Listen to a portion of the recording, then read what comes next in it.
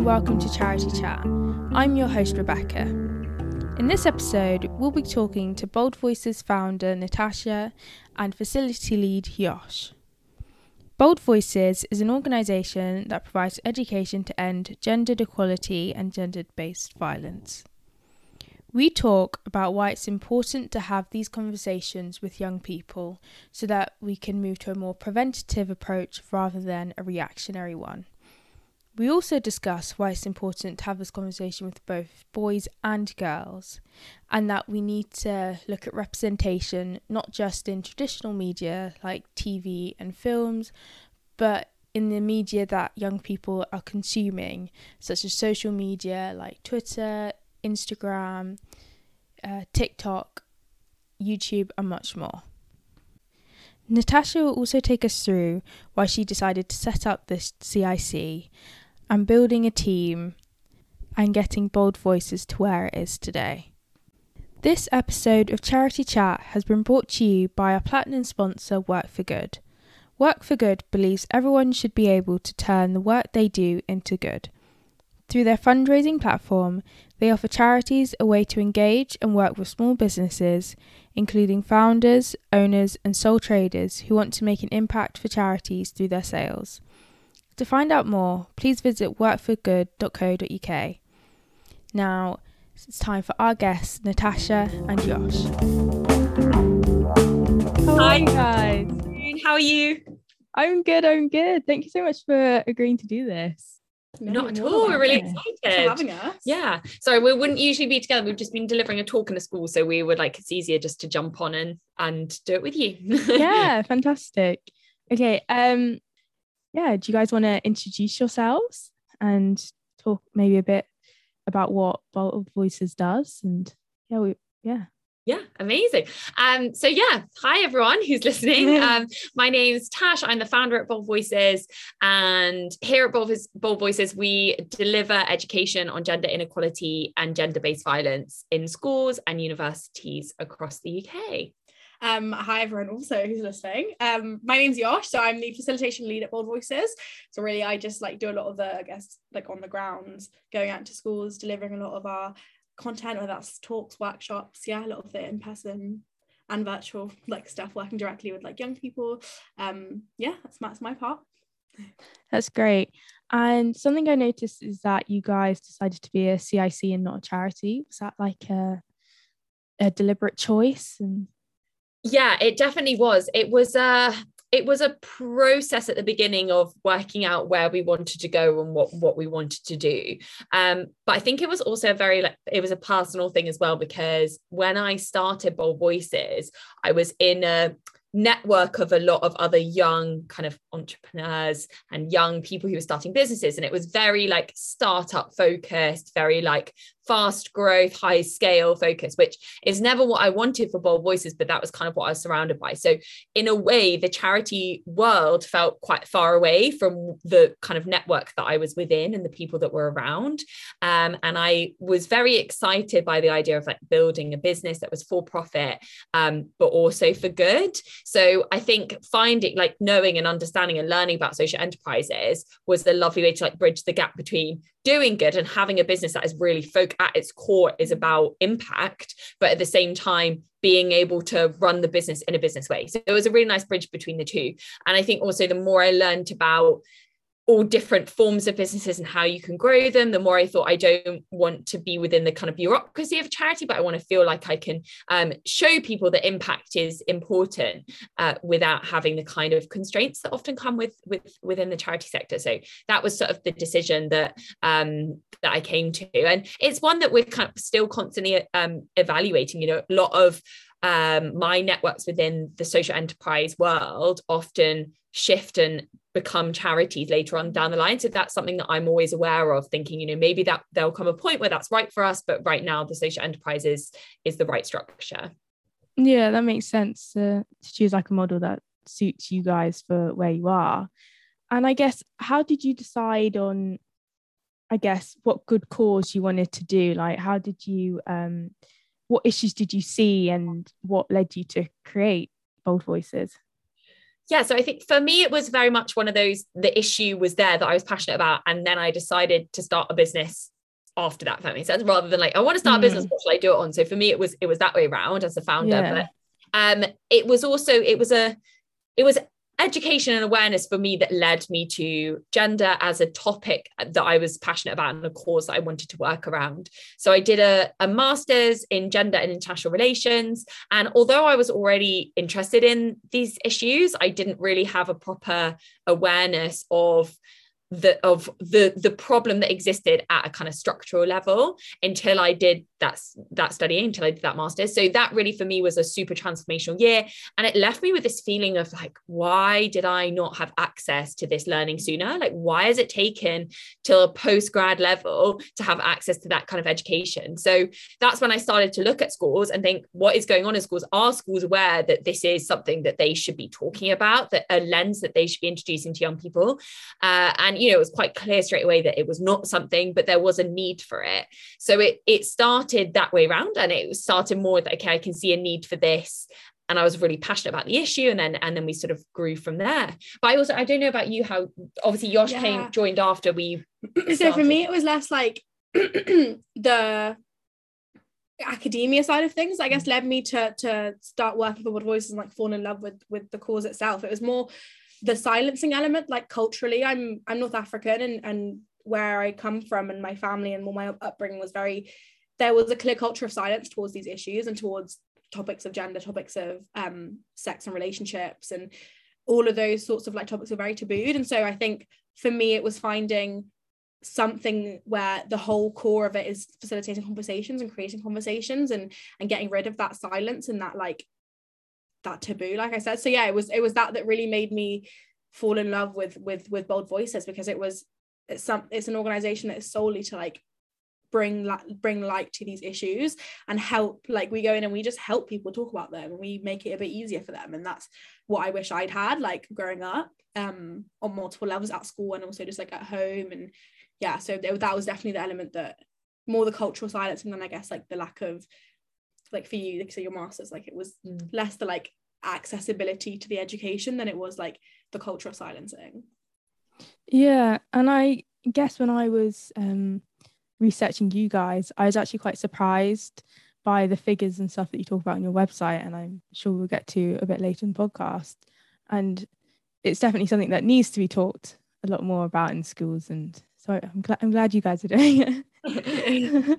So had you guys ever, I guess, worked in a social enterprise before? Like, did you have any experience of doing anything similar to Bold Voices before you started this? And I had no experience. I did an internship at an organization called Women in Foreign Policy, which was probably the closest thing to what we do now. So Women in Foreign Policy were an organization, they're a charity now, and it was kind of a community-based organization trying to support women who wanted to get into foreign policy in all sorts of different jobs, whether that's from like politics to journalism to all sorts of different routes. So I did a like 6-month internship there, and that was kind of my only experience. I then like jumped straight into starting Bold Voices. So I went in with very little experience, which I mean, there are benefits and kind of disadvantages to that. What about you? No, yeah, I came just out of uni, so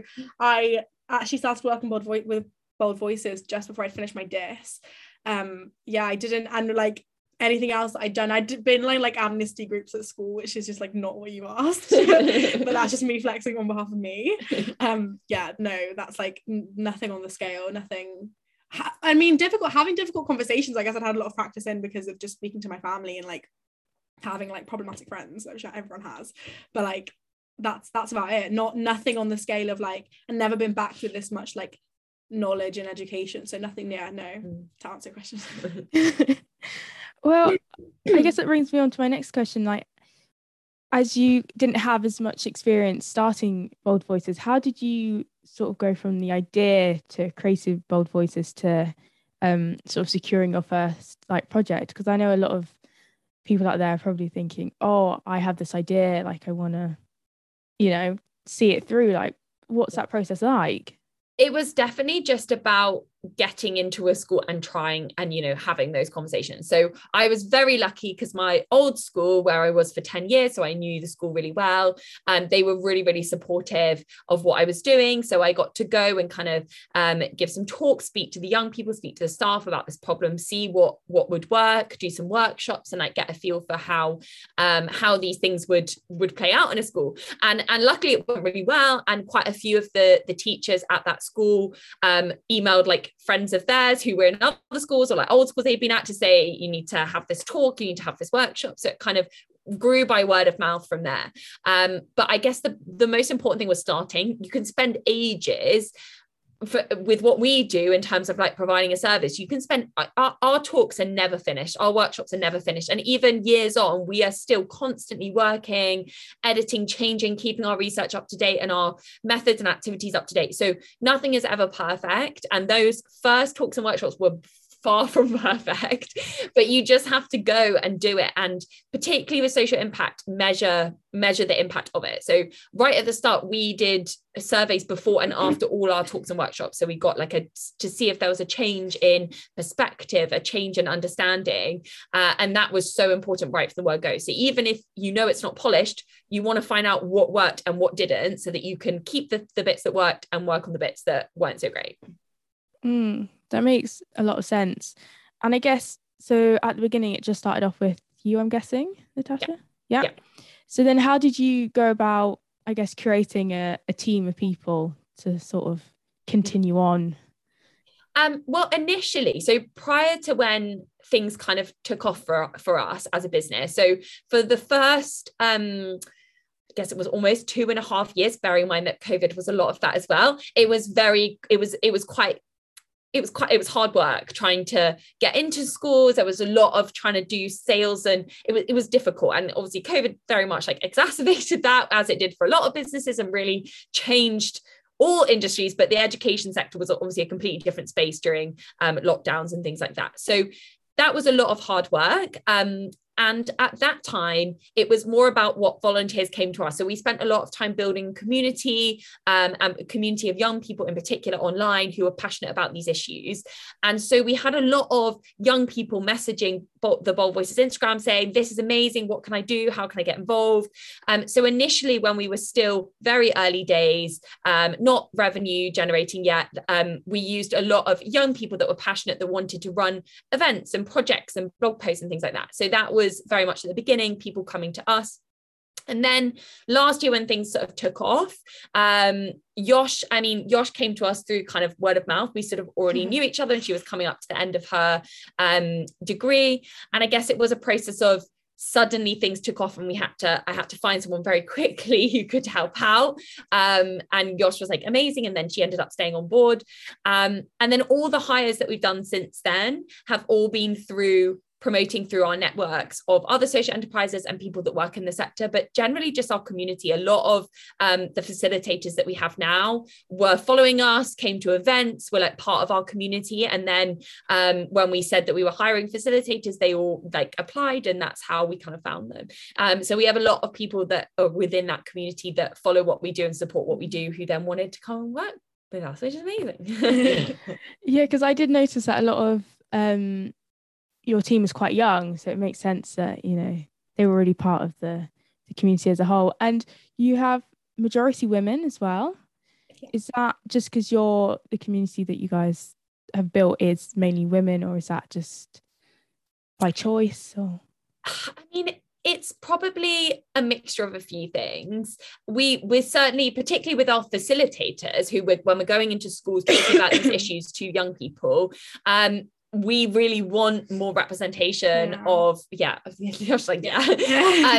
and boys in there, because it's so important. We're spending half our time talking to boys, and we want them to see that this is a conversation that they are a part of, and that they can take the lead in sometimes as well.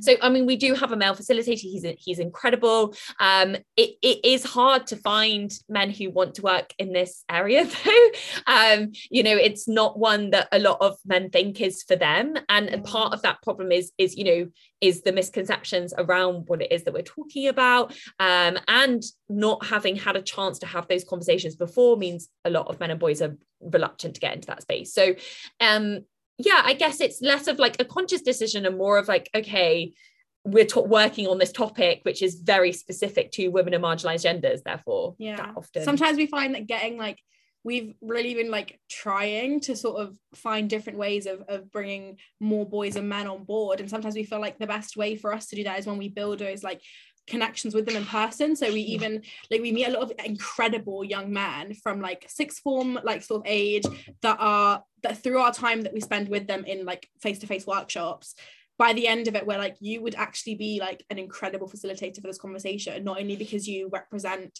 like obviously your gender, but also the way that you would connect with lots of other young boys and men like would be amazing. And it's like, it's just so difficult for us to almost like promote that when we come to like in our, when we send out like not ads, but like, what do you know what I mean, like on our Instagram, where like we're looking for someone, that sort of connection is hard to get across online.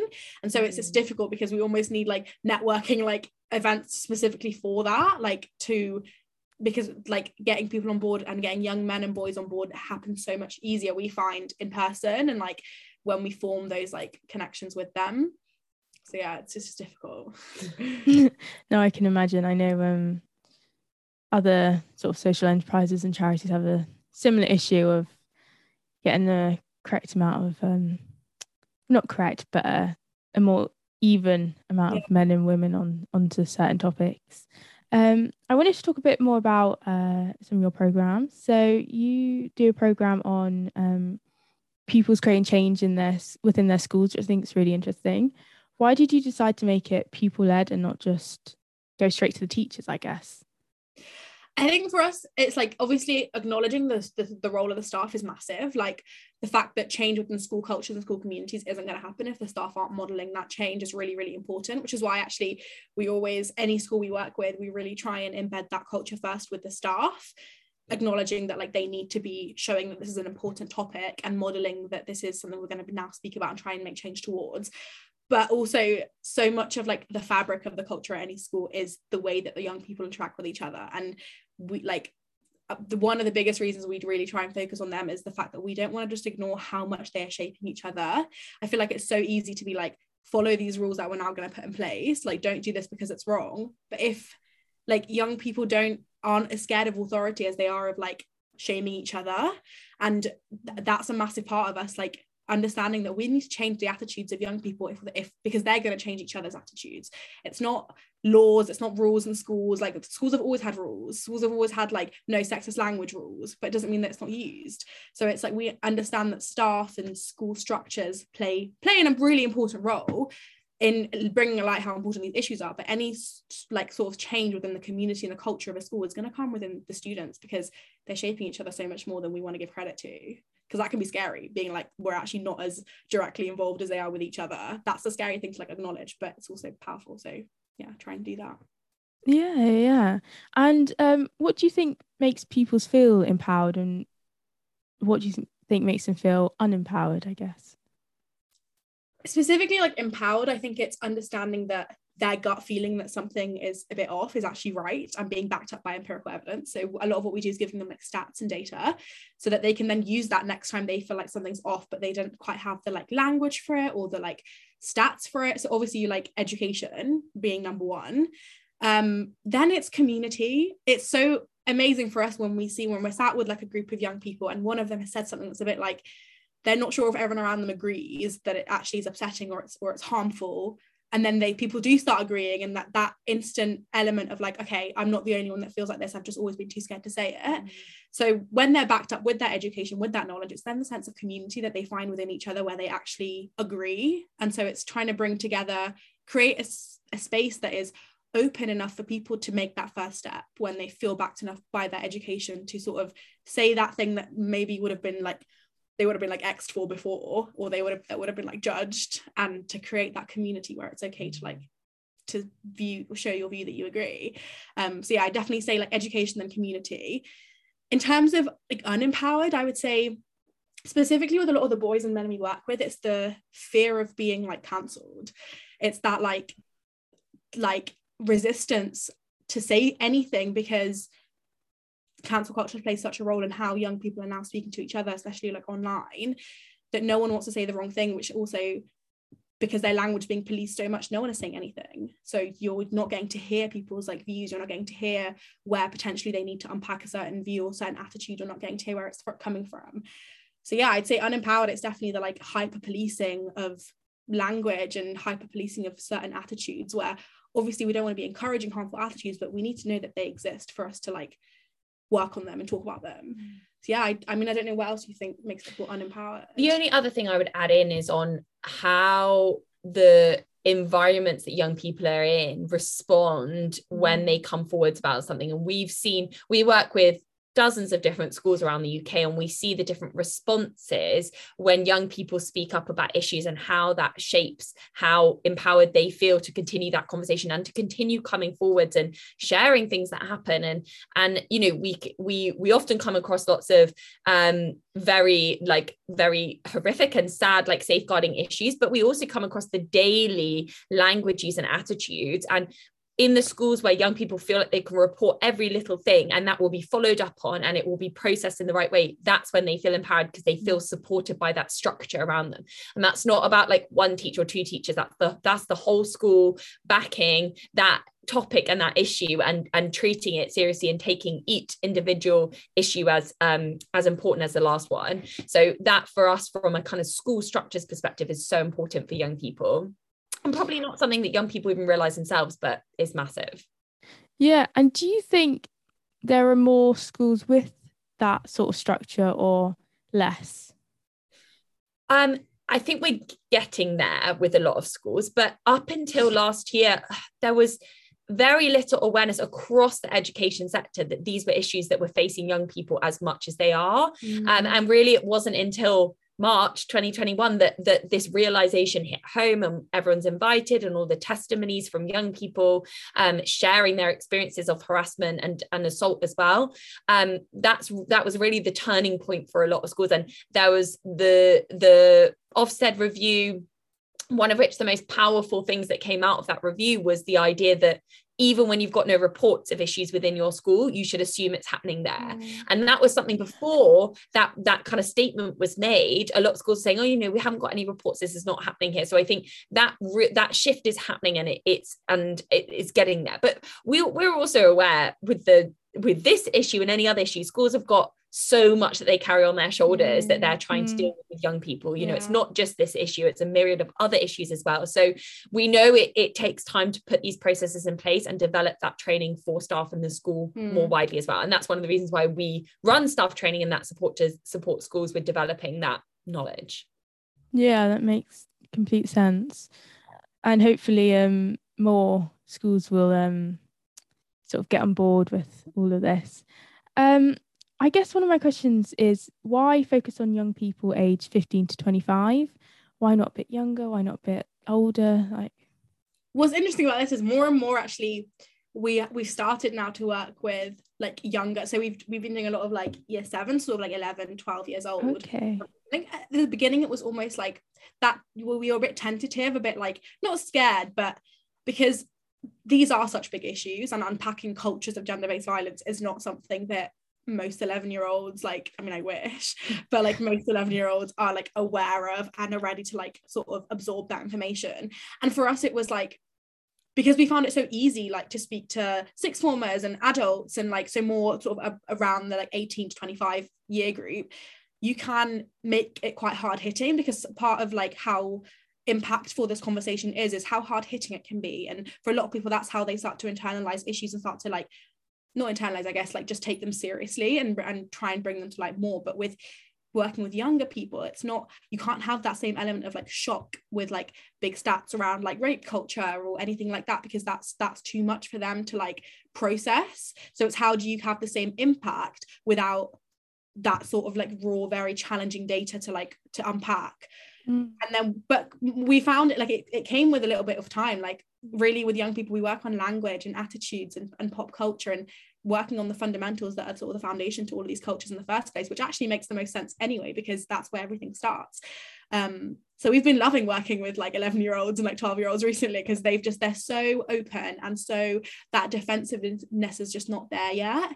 They're so willing to like absorb anything really, and trying, like their brain is still like forming, which it continues to do so, but just without that like social pressure of having to really back up the way the way you feel. They just want to learn. So as much as we have been focusing so far, I guess, on 15-25-year-olds, we're really starting to see the value of like working with younger and we've done some primary school work, which is fabulous. Wow. They're so sweet. Working with younger ones to talk about gender stereotypes and gendered language and attitudes, and really get them to start thinking about gender from that young age. One of the questions that we get asked when we do work with parents is, how young can we start talking about these issues with them?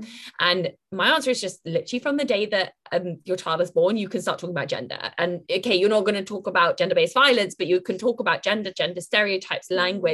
You can talk about consent with toddlers. You can talk about like sharing toys. You can talk about who, like, giving each other a hug or a kiss, and like, do they want that? Have they said yes? That, you can talk about these things from literally day dot. And if you do that, it's embedded into your conversation with young people. And then that, as they grow older, that's a conversation that's really normal for them. So for me, I'm so excited to see these younger generations coming through who have started to have these conversations in school and at home, to see how different it is in like 5-10 years time as they come through school. It's going to be really exciting. So exciting.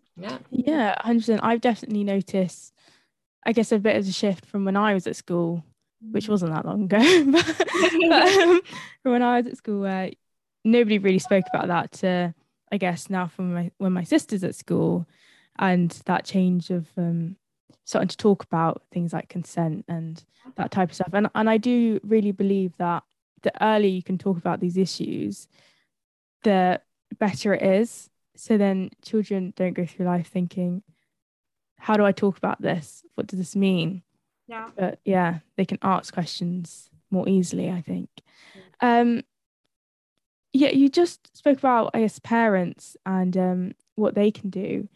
But I guess for quite a few of them, they're probably thinking, but how do I start these conversations? Like, how do I not make it a big deal? I guess, do you have any tips that you can give them or anything like that? Yeah. We always say, well, there's a few things. So you don't need to jump in with the like heavy, scary conversation of like, let's talk about sex, or let's talk about sexual harassment, sexual violence. Start with talking about gender more broadly. Start with using like pop culture, the media as like the way in. I think a lot of parents think that potentially you have to sit down and talk about something that your like teenager or your child has gone through. Definitely not. Like, you can start talking about it as a topic without making it personal. And that's what we do a lot with our learning, is like using pop culture and the media. Recently, every single workshop we've been in, young people have asked about Mason Greenwood, for example, as an example of a very high profile case in the media at the moment around relationship abuse that lots of young people are talking about. That's a great way in to talk about these issues without it being personal. And there's so much stuff that's been happening in the media over the last year, and so much amazing pop culture that's out there as well. Everything from like sex education to I May Destroy You, to with younger ones like Never Have I Ever, like all these like different Netflix shows and BBC shows that are making that conversation more accessible. So using those kind of examples as a way to start that conversation and normalize it within the house. There are a couple of other things as well. Have that conversation when your teenagers and children are around, but don't necessarily put them on the spot with it. So often we say like, talk about it with your partner or your friend or your family who's around, so that they get used to it without them feeling like they have to be part of it straight away. And then you can start to ask them their opinion on things and what do they think. And the other thing is, think about the environment that you're in. Often when we're having these quite serious conversations, we often think we need to be sitting down and having a conversation face to face, but actually often doing things when you're not face to face. So like when you're driving or you're walking or you're cooking, when you're doing something where you don't feel like you're being watched and there's kind of activity, can be a much better environment to have conversations that are difficult. So yeah, those are a few tips there of how you can start that conversation. No, I think those are brilliant. And I think I guess me thinking about my sister, I guess even I could probably have those conversations with her, because I am a bit older than her, and not try and make it so scary. Yeah. And you spoke about, I guess, popular culture, and you do a course called Popular Culture and the Media. Do you think, and this is a question I've been hearing a lot recently, do you think it's become more representative of the world that we live in? And do you think it's, I guess, now portraying sexual violence and gender-based violence issues in a better way? I honestly, I'd love to see it. They've done it finally.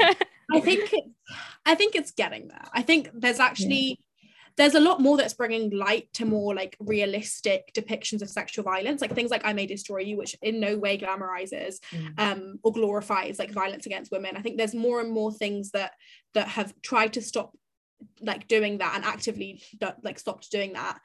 But I guess the issue comes in like what they're fighting against is a plethora of very like old and established media and pop culture that's the foundations of all of it. What it's rooted on is a lot of these attitudes, like a lot of music that like a lot of TikTok challenges, like viral YouTube challenges, all of these things that like young people are immersed in more regularly than sitting down and watching a series.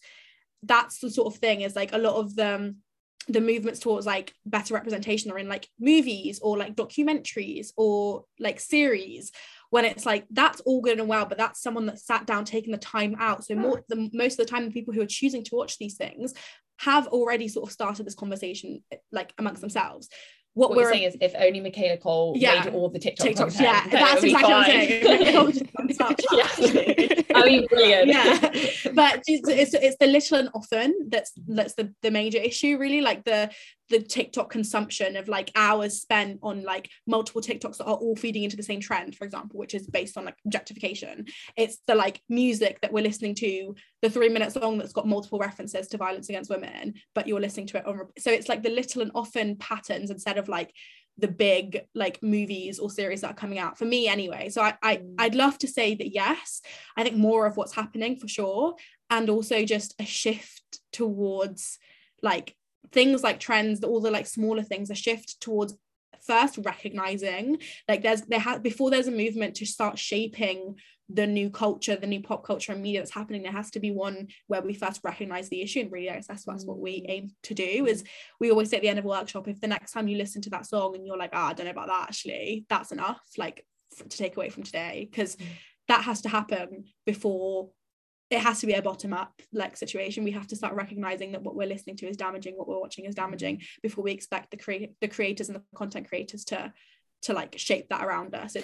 And I guess that's reflective of the fact that a lot of those parts of pop culture that you just mentioned are created by the consumers themselves, which is what TikTok, like YouTube, like all that social media, you haven't got the Michaela Cole sitting there creating it with their like understanding and unpacking of it. So the more that we consume pop culture that's been created by other people that haven't necessarily thought about these issues in that nuanced, critical way, the more that those issues become reinforced in that. Exactly.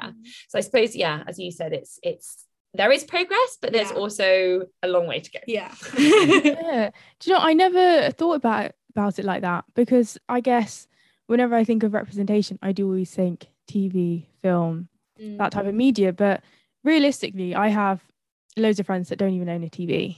They don't watch that type of media at all. Like, it's all YouTube, it's all TikTok. And they are, I guess there are a lot of trends and a lot of videos that are, I guess, so damaging. Like, I don't know if this is true, but I did hear that TikTok had an algorithm that promoted videos which they thought the people in it were more attractive and stuff like that. I think they've got rid of it now. And so you really got to look at, I guess, media as a whole and not just those two things. I guess this is a bit of a big question, but what do you think are the factors causing, I guess, sexual violence and gender-based violence to be so high in, I guess, the age group that you're working in? There's a lot of things. Like, I don't think there's one, I can't give you like one set in stone answer. There's a lot of factors that we always like talk about and consider. The first of which, sort of to preface before any answer to that, to like a question like that, is more that these sorts of violences have been happening for years. Like, sexual violence has been prevalent amongst like many age groups for a very long time. It's just that the way it's manifesting more recently has become reflective of what we're relying on, which is the digital world.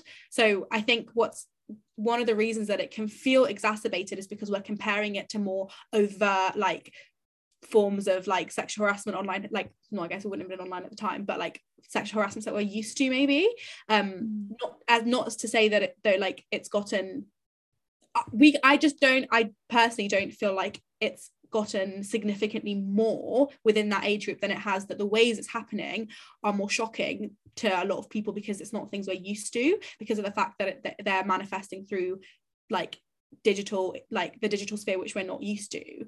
So I'd say that it's less that sexual harassment, sexual violence is more common within this age group like now.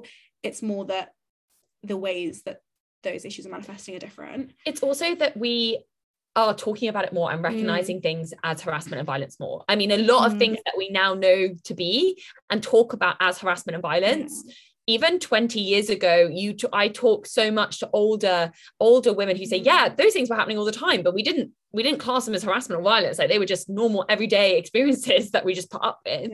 And so I think it's not that they've necessarily again got worse. It's just now we're talking about them and we're noticing them, we're recognizing them, we're labeling them as harassment and violence in a way that however many decades ago we wouldn't have done that. And even I look back on my time at school and I can see things that happened at the time which now I know were wrong, and at the time I had no idea, and that was like 10 years ago, and that wasn't that long ago.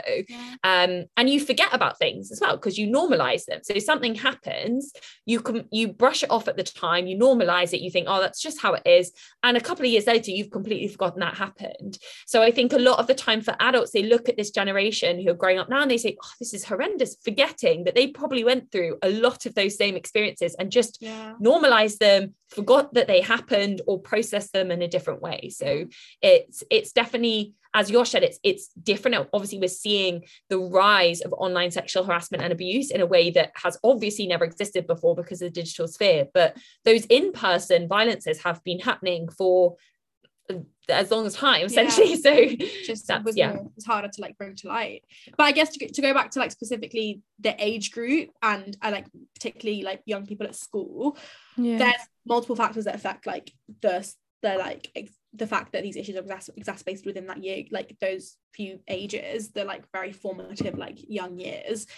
Part of that falls back a lot on like, again, who's shaping the fact that they're all shaping each other. So that peer on peer like respect that young people really feel like they need to have amongst each other, the fact that they like drawing boundaries and going out like trying to sort of draw those lines and make what you're comfortable, you're not comfortable with clear when you're at school is a lot more difficult. People like don't give that enough credit, that as a young person you care so much more about what your peers think of you than you do teachers, than you do your parents. I didn't care what my parents did as much as I cared about my friends and my like sort of support and my peer relations. And so it's like that being a massive part of these issues going like unnoticed for ages, because people aren't as comfortable drawing boundaries when they're that young, because they don't have the language to do so. B, that peer like respect and like being liked is too important, and that's not going to change. So we need to, I guess, stop expecting young people to just like do the right thing instead of getting them to understand like why it is right, not just that you need to just follow it, because if the rest don't agree, they're not going to do it. And again, I'd say just how easily shaped young people are by like what's trending and what's popular and what's like hot then and there, because otherwise you're left behind and you're not keeping up with the latest that trend, no matter how harmful it could be. A lot of the games we see like day to day in the language that's used, like it's difficult for them to stop doing it, because then they'd be that one person that stopped doing it. So yeah, again, just how much they shape each other during those years, I'd say is a big part of that. Yeah, and I do sort of look at young people now, and I do sort of think, oh my gosh, it must be so hard, because they not only have the pressure like in person, but they also have the pressure on social media as well, and you have to be this person, I guess, almost like a brand of yourself, like all the time, and constantly trying to fit in. So yeah, it must be really hard for them. I guess, what is one thing that you're surprised that isn't taught in schools, or like what's one bit of knowledge that you think should be taught, I guess, everywhere? We really like this question. Yeah, we really like this. a good fun. Because there's a lot of things. So many things. But the one that has come out of our conversations with young people the most is active listening. So how to have a conversation like with someone, not caring as much that you come out of it right, and not caring as much that you come out of it as having made the best points, but with the genuine intention to understand what they are saying and how it's affected them. Young people, I think, are so like, and naturally it's not even just young people are so like bad at having a conversation where they're not, the whole time someone else is speaking, they're not just thinking of what they're going to say next. And that's really difficult to do, because everything we're like told to do from a really young age is like to sort of get our point across. How do you make yourself really clear? How do you speak clearly? Write pure paragraphs at school that get your point across. It's all very like, how do I make myself come across the best? It's not, how do I listen? Like, how do I sit back and let someone speak and take in what they're saying? And that comes into like any, not just like gender equality, it comes into any sort of social justice like movement, anything really, like empathy being at like the core of that. And Tash always, like, we both really try before anything. It's just like, if you're going to take anything away from today, it's just try be empathetic. And well, I was just going to say, I was like, you're taking mine. Sorry. No, but building on that is that like being able to have difficult conversations that aren't about debate, and empathy, again, like as you're saying, is at the core of that. So you're taught, like, you've got to like, you set up debates at school about difficult conversations, but we spend a lot of time trying to unlearn that with young people, saying this is not a debate. You're not winning or losing this conversation, particularly because usually those people that approach that conversation as a win or lose conversation have got the least to lose in it. They don't actually have anything to lose. Like if you're debating about sexual harassment and sexual violence, and you yourself are not as vulnerable to it as somebody else who's having that conversation for whatever reason, whether that's because of your gender, but also because of your race, your class, your disability, your sexuality. If you're debating that person, that's not an equal, you're not arriving at that conversation with equal lived experience and understanding, and you don't have as much at stake in that conversation and in the outcome of it. So for us, we spend a lot of time like, this is not a debate, it's a conversation, and it can get quite heated, and it can be it does, and that's part of it. These are difficult conversations and they're personal, but you're not going to win or lose it. Instead, like, how can you walk away, exactly as Josh said, like having listened and understood someone else's perspective? And empathy is so central to that. And I think empathy in and of itself is so gendered, because as a society we think women and girls are naturally empathetic, and we think that men and boys are naturally not empathetic. And so we spend our whole time bringing up girls to be kind and to listen and to nurture and to be empathetic. And to boys, we essentially say, it's not in your biology, therefore we don't expect that of you, which is such a disservice to boys and men as well, because obviously that's not true. So empathy in itself is so gendered, and also such a big, important part of this skill that we can hone and work on in order to have these conversations in a more productive way. Yeah, I was going to ask the question, why do you think it's important to speak to both genders about this? But you basically just answered it there. Yeah. But it's so true, because I there are so many times when you're having conversations with people and it's like, but I'm right and this is my point of view, but actually it is just best to sometimes just sit back and listen and just sort of understand. And I guess because my mum's a counsellor, she's always like, so let's listen, let's talk about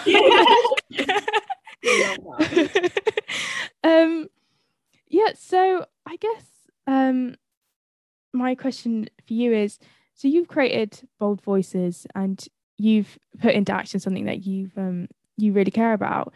What would you say is to someone else trying to realize their dream? Like, you know, what advice and tips would you give them?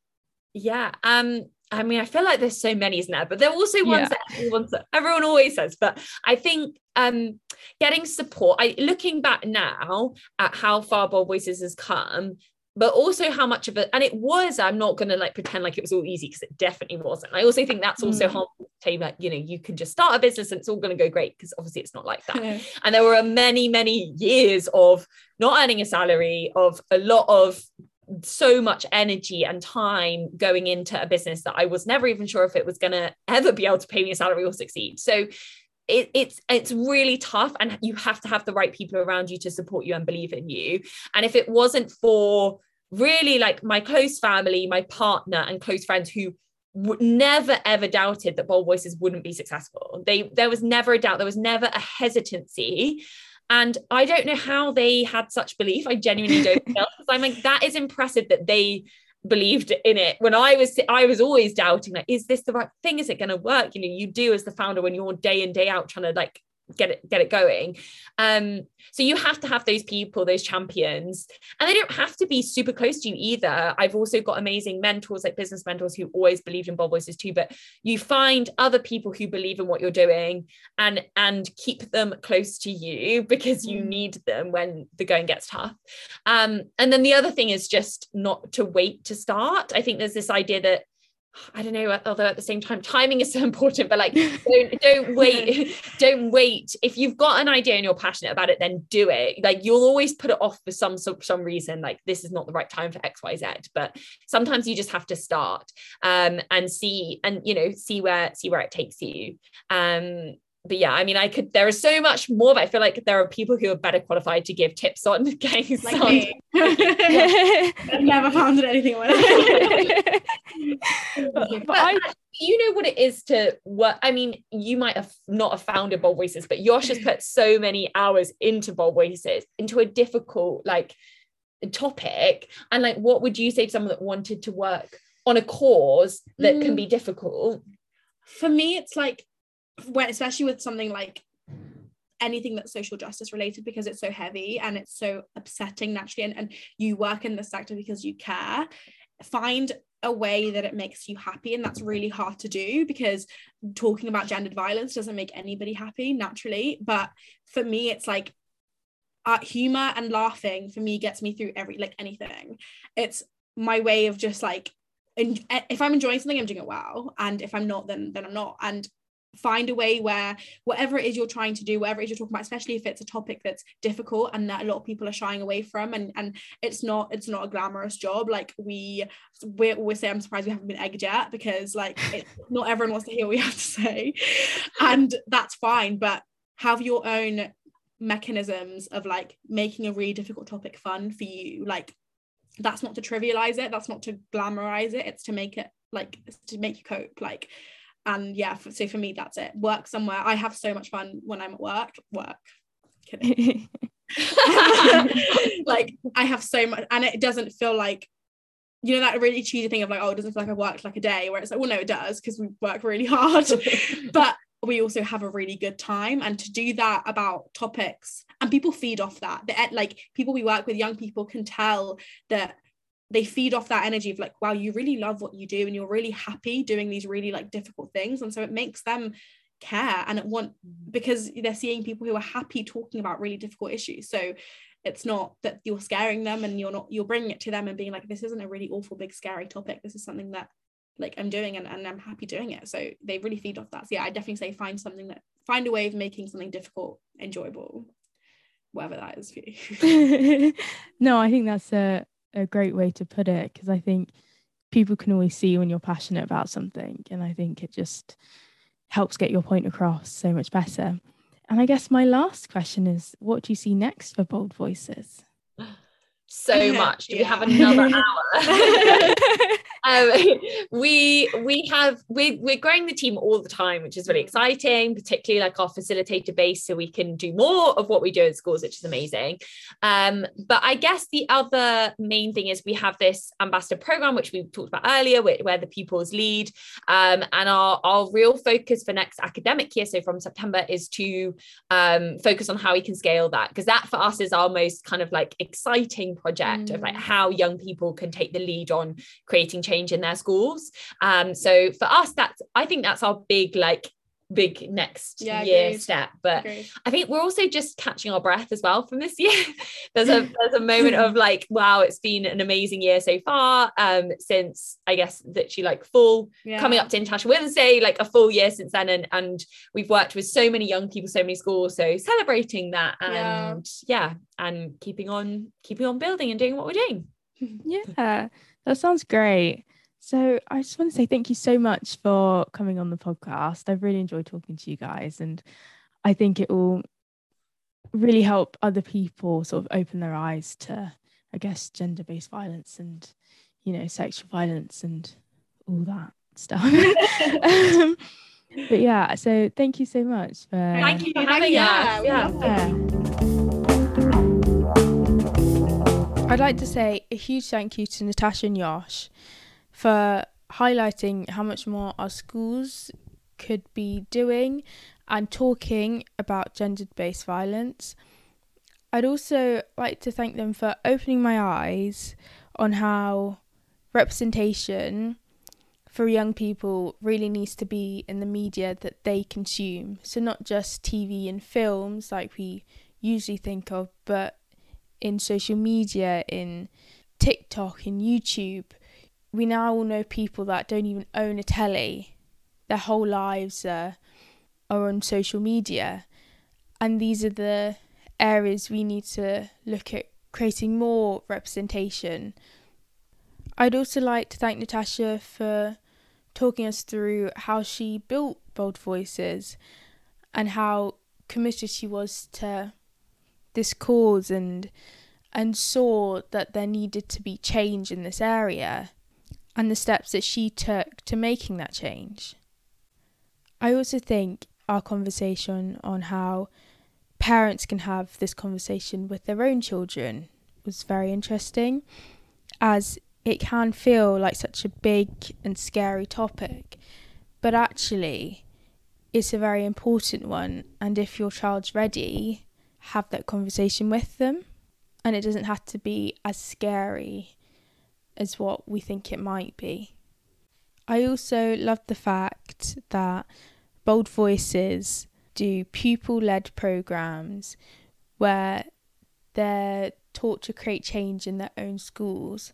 I think this is such a useful and important skill to have, as that's something they can take with them for the rest of their lives, and they can see situations that they may not be happy with, and they now have the skills to see how they can create change in the environment that they're in.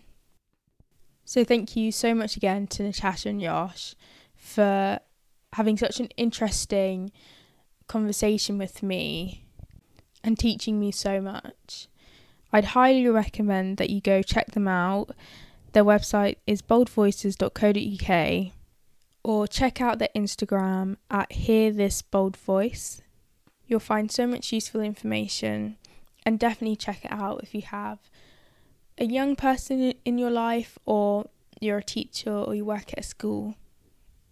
So thank you all for listening, and I hope you enjoyed this episode and continue to enjoy the podcast. We'd love to hear either way. It's just left for me to thank our corporate sponsors. This episode of Charity Chat has been brought to you by our platinum sponsor, Work for Good. Work for Good believes everyone should be able to turn the work they do into good. Through their fundraising platform, they offer charities a way to engage and work with smaller businesses, including founders, owners and sole traders who want to make an impact for charities through their sales. To find out more, please visit workforgood.co.uk. I also like to thank Giant Squid Audiolab for sponsoring our podcast kit, Magda Aksamit for our beautiful website. Check it out at charitychat.org.uk. Forest for Fools for playing throughout the show and for playing us out now.